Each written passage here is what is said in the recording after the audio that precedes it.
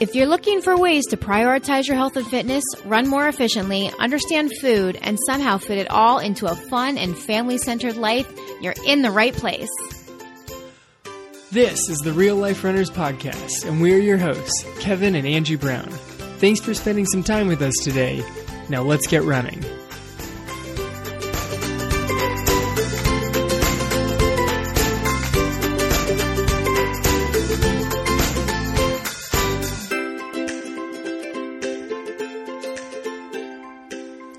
Hey everybody, thank you so much for joining us today on episode number 35 of the Real Life Runners Podcast. Today we're going to be talking a little bit more about food and how a lot of people tend to look at food as just fuel for the body. And while that can be a beneficial way to look at it, there's also other ways that you can look at food and think about the way that we eat.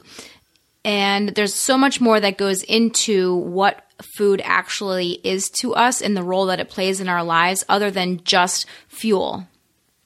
Right, but I think a good place to start might be that food is fuel. And we'll start there. How does it actually benefit the body? And then from there kind of expand and get a lot more into all of the rest of the things that food does for us. Okay, so food is definitely fuel for our body. So basically every time we eat something, that food gets broken down into either glucose or into fatty acids. Then those substances get shuttled off into our cells and they go through a chemical reaction in our cells and they produce what's called ATP, which is the form of energy in our body. Right. That's an excellent, very concise summary of food fuels us. Right. Nobody wants us to get into the Krebs cycle No one needs details on that right now. Nobody needs glycolysis right now. I mean... Hold on, let me draw a picture. Right. I always remember that big diagram in my physiology book of the circle with all the arrows and the ATP's coming in and the glucose is coming... Or no, the ATP's coming in... Glucose is coming in, ATP is going out, and there's a lot of complicated chemical reactions going on. Enzymes and things going on. Right. It's very detailed, but basically you eat food, it goes into glucose or fatty acids, and those get turned into the actual energy of your body. Right, and that energy is ATP, and that energy is what's used to then fuel our cells, and those cells include muscle cells or skin cells or all the various cells in our body that need energy to do the daily functions that our body needs to do. Right, but just from that perspective, it would seem like you could eat pretty much whatever you want, your body will break it down and suck energy out of it. Right. But we actually need to eat a whole wide variety of things. Well, and there are nutrition camps that kind of subscribe to that philosophy that... Of you can eat anything you want? Right, calories is just a calorie as long as you have your macros correct and whatnot. Sort of. I mean, they still have macros in there and there's some details to it, but... Food is a lot more than that, and you do need to take in a variety of food. Like, just because it's healthy, you can't take in only spinach all day long. I don't think that's going to be the best survival plan. Yeah, that would not be good for your blood clotting. Probably not. So, along with the energy that our food brings in, it also brings in a host of other things. So one thing would be micronutrients. And micronutrients are the vitamins and minerals that are in our food. And those vitamins and minerals then go into the body and they basically tell our body what to do. They give our body messages as far as which hormones to be released or which genes should be expressed. There's this whole new category of research and scientific study called epigenetics. And basically, epigenetics looks at our bodies and the genes that we have. And epigenetics is the way that those genes are expressed in our daily lives. So you might have a gene that predisposes you to breast cancer. So the epigenetic study would be what actually makes that gene turn on or turn off. So there's a lot of research going into epigenetics right now because there's so many environmental factors that go into how our genes are expressed and how, like, what actually happens in our bodies. Yeah, I mean, you've got way more detail on this than I am. This is the new research and stuff that you're reading into.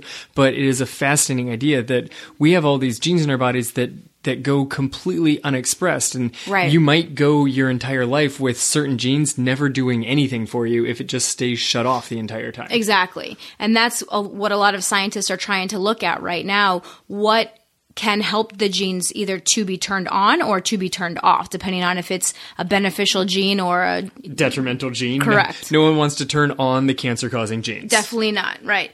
So food is much more than fuel. Just when you look at it at that level, just at even at the cellular level, food is a lot more than creating substances in our body. Right. If that was the case, we would all just, take whatever the best things you've got, blend them up, mix it with some water and swallow it down. And it's not going to work. It's not the healthiest way of eating. Right. So the way that I like to think about food a lot of times is food tells a story. The food that we eat, the food that we cook, the food that we share, it all tells a story. And as an Italian, food means a lot to me. And that's part of the issue that I've had. You want to jump in here with something? Kind of. Just as soon as you start talking about food as a story, the hands just start waving all over the place. What can I say? I talk with my hands. So, as an Italian, there's a lot of cultures that are like this. We express our love through food. Preparing a meal for someone else. I gather a lot of satisfaction out of preparing healthy meals for my family, or preparing delicious meals for other people when I'm hosting an event. We just had an event at our house this weekend. Our daughter received her first Holy Communion, and I had family and friends over at our house after the ceremony, and I cooked all the food because I wanted to, because that is a way for me to show my love to everyone that came to support my daughter. And it was a way for me to show my love for my daughter, that I would go through all of this time and effort to prepare the food that she wanted to eat. Right. I mean, we had talked about possibly getting things catered, and that might have made things a lot more convenient, but that's just not how you like to... That's not how I work. That's not how you're going to food prep for a party. You want to be in control of what you're eating and show people, this is what I've put together for everyone here. Right. And I think that that's a really important point to make, because I think that's what food is for a lot of people. I don't think it's just fuel. And it's been very hard for me to think of food purely as fuel, because it is so much more. And food tells a story of our life. And the way that we deal with the food that we eat, or think about the food that we eat, it really says a lot about who we are. It just does. I mean, there's labels that people cling hard to of they made their food choice, and so then they cling to the label of I'm vegan for this reason or whatever. And these labels show what their relationship is to food. And there's different reasons to take on different labels, and it's not even just the big categories, but I'm a healthy eater, or I eat because I need to get in these certain I need to eat now. Or I'm a foodie. A foodie, yes. A lot of people like to label themselves as foodies, which means that they enjoy kind of being adventurous with their food, right? You got other people that go to the other end of it. They eat for convenience. They've got so much other stuff going in their life. They're I can't worry about food. I just take in what I can when I can. Exactly. It's the total other extreme. Right. It's totally true. So food helps us to put these labels on ourselves, which I think can be good and bad. Most of the time I avoid labels because I do think they can be a lot of a limiting factor in our life, because I'm all about kind of being open and trying different things. But that's kind of one of the things that happens when people eat food. They kind of start to label themselves as certain things. The labels are only bad if you see the label as restrictive, if you have to live inside of that label. Yeah. If you're able to venture out on occasion without going crazy and be and without feeling guilty about it. Exactly, without feeling guilty. It's okay if I have this also. Yeah, and I still struggle. I still struggle with that for sure. And I think that the food can also tell a story about where we've been in our life. It can tell how we used to be with food. When I was younger, I had a terrible relationship with food. Felt like I was constantly on a diet because I felt like I was overweight, so I was trying to eat low fat or fat free, and I was always worried about what I was eating. And that's not a fun place to be either. So throughout our lives, our relationship with food can definitely evolve, and it can also evolve with our own personal growth and help us to tell our own story just based on the relationship that we have with the food in our life. It's funny because as you started moving through like puberty, you started having that relationship with food, which is, around the same time that I started taking off with running so much more. So my relationship with food became a lot more of food is fuel. Right. Get as much into you as possible because, I'm a 14, 15-year-old boy who is burning calories ridiculously and running 40 miles a week. Right. Because you just have a crazy metabolism anyway. I was taking in whatever I could, as much as I could. Yeah. And so you weren't really thinking about the quality of your food at all at that point in time. No, I sheerly needed more quantity. Right. And there are some people that definitely have that need. People that are training at really high levels, they need to think about the quality of their food, but they also have to think about the quantity of it. Yeah, making sure that you actually get enough into you. Right. So what is good nutrition? I think that is a very valid question to ask, and it's something that's different for everybody, I believe. I think that there are certain characteristics that can define what good nutrition is, but ultimately, good nutrition, I believe, is very individualized. Right. I mean, different people have different fueling needs, but different people have this background of what their relationship with food is, and what is best for one person is not at all necessarily the best for the other, based off of how food works with them, their schedule, their goals, what healthy is to them. There's so many factors at play here. Absolutely. So, number one, in what makes good nutrition, number one is that it fuels our body. So, like Kevin said, there are some people that are high-level athletes that need tons and tons of calories, and they need tons and tons of good nutrition, good nutrients that are fueling them and helping their bodies to reach peak performance levels. And then there are people that are more sedentary, that have desk jobs and that they can't go out and train at those crazy high levels. They're moms and dads that have super busy schedules, but they still need good fuel too. And those two needs are very, very different. But both of them need to be able to fuel that person. And both of them did have that one common thing. Both of them need good fuel going into the body. Absolutely. That's the key. Of how much it is kind of depends on your nutritional needs, of how active you are throughout the day, but both sides need very good fuel going into the body. Right, and that kind of is a good segue into number two, which the good nutrition that you're eating needs to include the nutrients that your body needs, because the nutrients that you need are probably different than the nutrients that somebody else needs. If I've got this one right, that goes back to what you were saying earlier of the nutrients coming in set off different hormone responses. Right. Different hormone responses in your body versus my body. Right, and they've done studies especially about a lot of these low-carb diets that women typically need more carbohydrates than men do. Interesting. Because of their hormone expression in general. Obviously, there's always exceptions to these rules. Of course. And there's also research that shows that different body types also need different nutrient ratios. Yeah, I know. And then you based on whether or not you have more muscle or more fat, or if you're slender like you ectomorphs. I know, but then you start coming up with more labels, and it's like everybody wants to be able to come up with neat categories that, oh, you fit into this category, so these are your nutritional needs. And it's sort of like, well, you sort of fit into that category, and this is a good starting point. Seems like the best way of looking at it. Right. So number 3 for good nutrition, which I think is really the most important, is that good nutrition helps us to look, feel, and perform our best.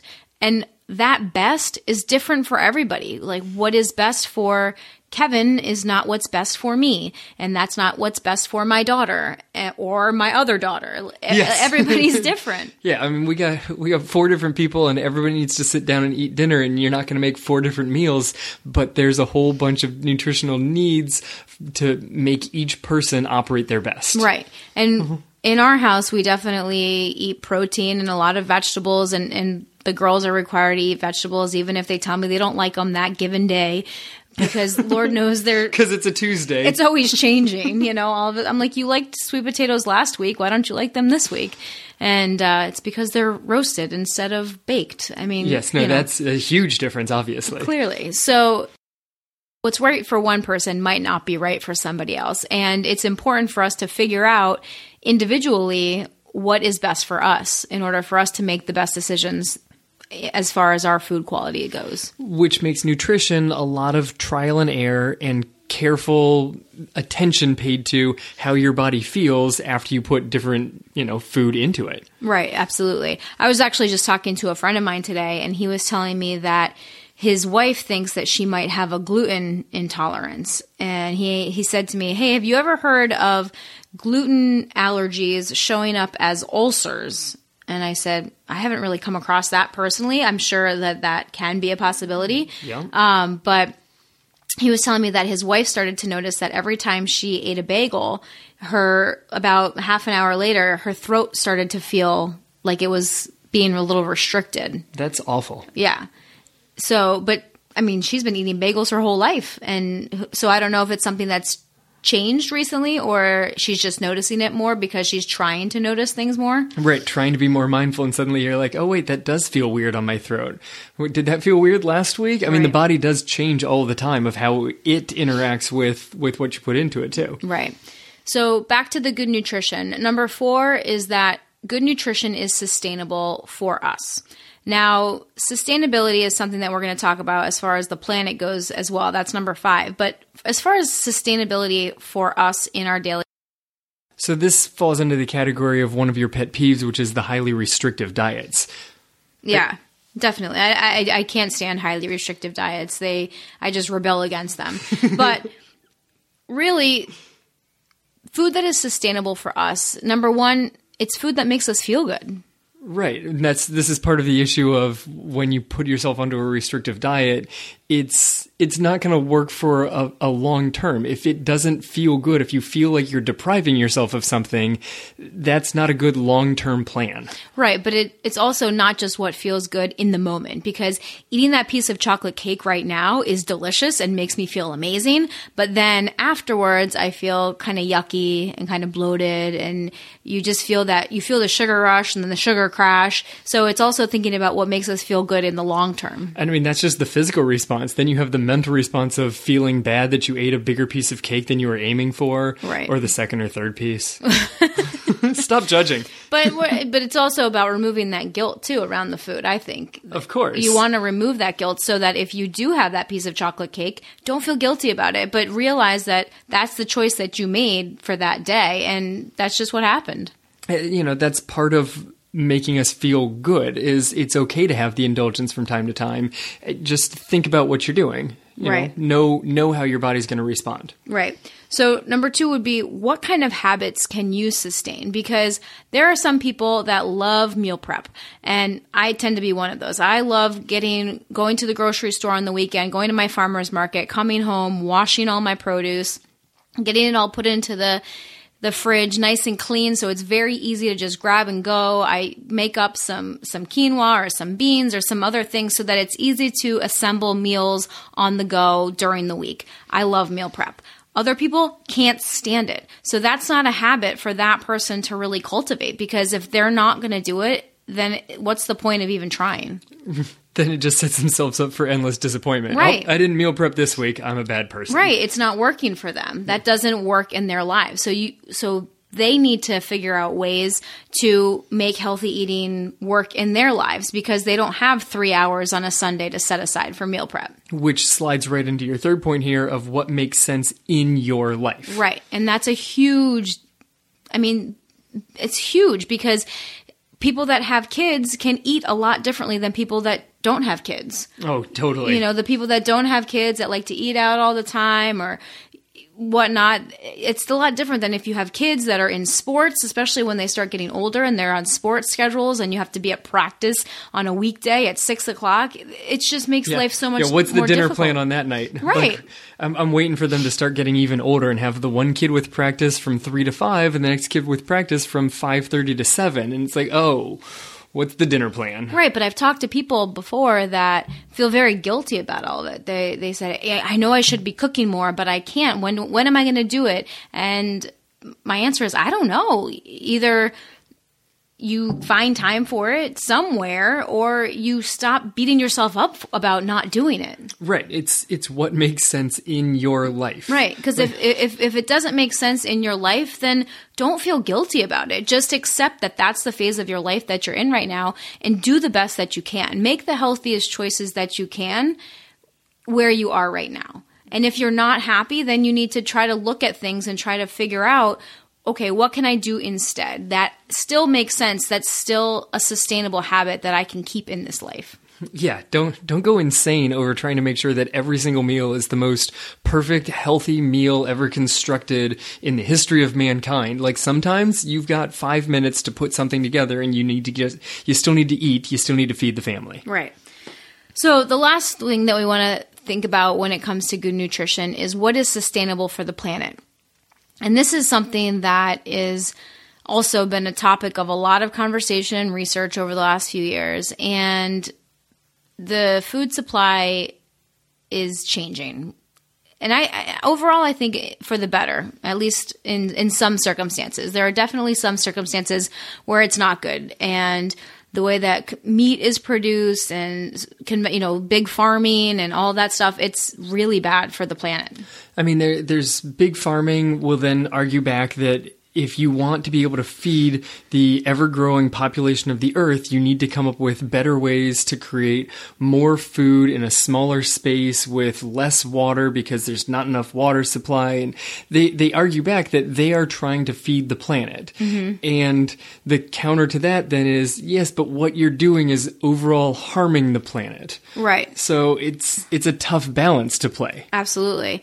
And food waste is such a big problem especially in this country. Yes. In this country, food waste. I saw a statistic that said 30 to 50% of all the food produced in this country ends up as food waste. Which is so sad when you have places where there's food scarcity, where you're like, well, big farming is trying to create the most efficient way possible to feed people. But it still goes bad. It still goes bad, and it's not even being eaten. Like, they're making so much, but it's a surplus because it can't get to where it needs to go. Like, big farming in the middle of the U.S. can't necessarily feed the world. Right, and I think that we're becoming a lot more aware of our food supply and all of these problems, which looks to me like a lot of the local farmers and the people that are trying to produce organic produce, organic dairy, organic meat that are trying to really do their part to improve the sustainability of farming and the food industry, that more of that is reemerging right now because there are people out there as consumers that are willing to pay for it. And it's all a supply and demand. As long as there are consumers willing to put the money out, right, there's going to be farmers and whatever who are willing to produce. Right. Like that, I'll make whatever people will pay me the money to do. You're not going to have farmers, trying to produce organic milk and then selling it at a loss. It's still a business. Right. And I think that a lot of farmers really do care about the animals. They really want to do what's better for the animals and what's better for the earth, but they also they're still running a business. It's still a business. So they still need to think about being able to survive in that business. And so that's one of the reasons that people always say that we vote with our dollars, because if we can go out and make these choices and buy more sustainable goods in the grocery stores or in the farmers markets, then that enables those farmers to produce the food products that way. Right. So we're looking at all sorts of different sort of like better for the planet types of food. So you're looking at your organics, your grass-fed beef, things that aren't raised in, like animals that aren't raised in this factory setting simply to get as much meat out as possible. It's an animal welfare issue. Right. So there's lots of issues about soil replenishment, the water supply, animal welfare, and all of those issues go into what's sustainable for the environment and for the planet as a whole. And that's something that I think we need to think about when we're looking at good nutrition in our own family lives. Yeah. I mean, that definitely goes into the shop local, because the local farmer is probably doing a pretty good job of sustainability. So ultimately, what it all kind of comes down to in this episode is just being more mindful of the way that we're eating, because the way that we eat says something about who we are. And what do you want your food to say about you? I think that's a very important question to ask yourself. Yeah, it says something about who you are. It says something about where you came from, because when you're trying to make the decision about what's for dinner that night or what the snack is, I mean, there's all sorts of your relationship with food for the last 20, 30 years. It's like, I should eat this vegetable stick because I learned in health class that a carrot stick is good for me. But then there's also the indulgent side of you that's like, well, I'd also like to eat that bowl of ice cream. And it's a lot more than simply making the health choice of the carrot stick is probably better for me. There's way more than just that decision. Right. So eating for pleasure and indulgence is, in my opinion, a good thing also. I don't think you should sit down and eat a whole carton of ice cream, but... Unless it's a contest. Yes, there is that. But unless... We're not robots, you know. I mean, we're still meant to enjoy the food, and food is there to make our lives awesome. Like, you know, being able to share a meal with friends and family, I love that, and I still think that that's very important. You can still make healthy choices when you do that, but it's also remembering that sometimes if you indulge a little bit, it's okay. Don't kill yourself for it. Yeah, eating for pleasure does not necessarily mean eating for indulgence, too. Like, eating for pleasure is so much more than just the food that you're taking in. And I've learned this a lot with you, is eating for pleasure involves the people that you're with, and the whole meal experience is part of the food. That's your eating for pleasure. That's a good way to eat. The eating for an indulgence on occasion is good. Eating for health is good. There's the fueling aspect, a very scientific way of looking at it. It's good on occasion to look at it from a scientific perspective, to know what you're putting into your body, making sure that it's fueling you, you know, correctly and giving you the appropriate nutrients. But don't totally ignore the pleasure side of it also. Right. And it's also important to think about the ethics about the way that we eat, and are we eating for boredom or just because we're not doing anything right now, or because it's a habit and we are supposed to eat a snack at 3:00 because that's what we've done. So that's why we're doing it right now. Because that's what you've done since you were in like 3rd grade and came home from school and had a snack. Like, right. Okay, well, you're 45 now. You don't need to have that snack at 3:00 in the afternoon just because you've done it for the last 40 years. Right. And I've started actually asking the girls when they're like, Mommy, I'm hungry. I said, are you actually hungry or are you just bored? And they'll say, sometimes they'll actually recognize that they're just bored and they just want to eat. And sometimes I'll say, have you drank any water today? Because a lot of times hunger can mask as, or dehydration can mask as hunger. So I'll say, okay, go drink a cup of water. And if you're still hungry in 5 to 10 minutes, then we'll give you a snack. Yeah, I mean, I know at school sometimes I just need a break from being in my classroom, and I'll head down to the teacher's lounge, and there might be treats sitting out there. Right. But I've tried to bring my bottle of water with me so that I'll go down there just to get out of my classroom, because that's all I'm going for. I don't want there to be treats down there. Well, sometimes I do, but but I bring the water so that at least I can go down and get some water, or, you know, a small cup of coffee, something that I can go there for, because all I really want to do is just take a break from being in my room. Right, exactly. So really, I think the takeaway message here is just don't blindly make the choices in your life. Think about the food that you eat and why you're eating it. Think about the health benefits or the health consequences of it. Think about why you're eating that certain way, or what is this doing for your body or for your life. And also think about your health habits, and is this a sustainable way for you to eat long term? Because really that's what it is. There are so many people that jump from diet to diet to diet, and they lose a little bit of weight, and then they go back to where they were. And then they jump to the next diet and they lose some weight, and then they go back to where they were. But that's really not good nutrition. That's not healthy eating. That's just diet jumping. So what way can you eat that's going to sustain you long term, that's going to make your body healthy and also your mind healthy? Something that you can feel good about the way you're eating, and that will both nourish your body and your mind.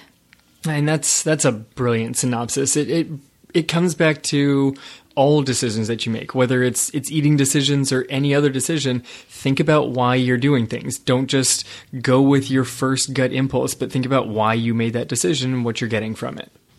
Absolutely. So that about wraps it up for today. So if you enjoyed this episode, please head over to iTunes or whatever podcast player you're listening on and leave us a review. We would absolutely love it, and it would help us to reach more people. So please leave us a review. And if you have a question for us, feel free to email us. All that information will be in the show notes, which you can find on our website at realliferunners.com.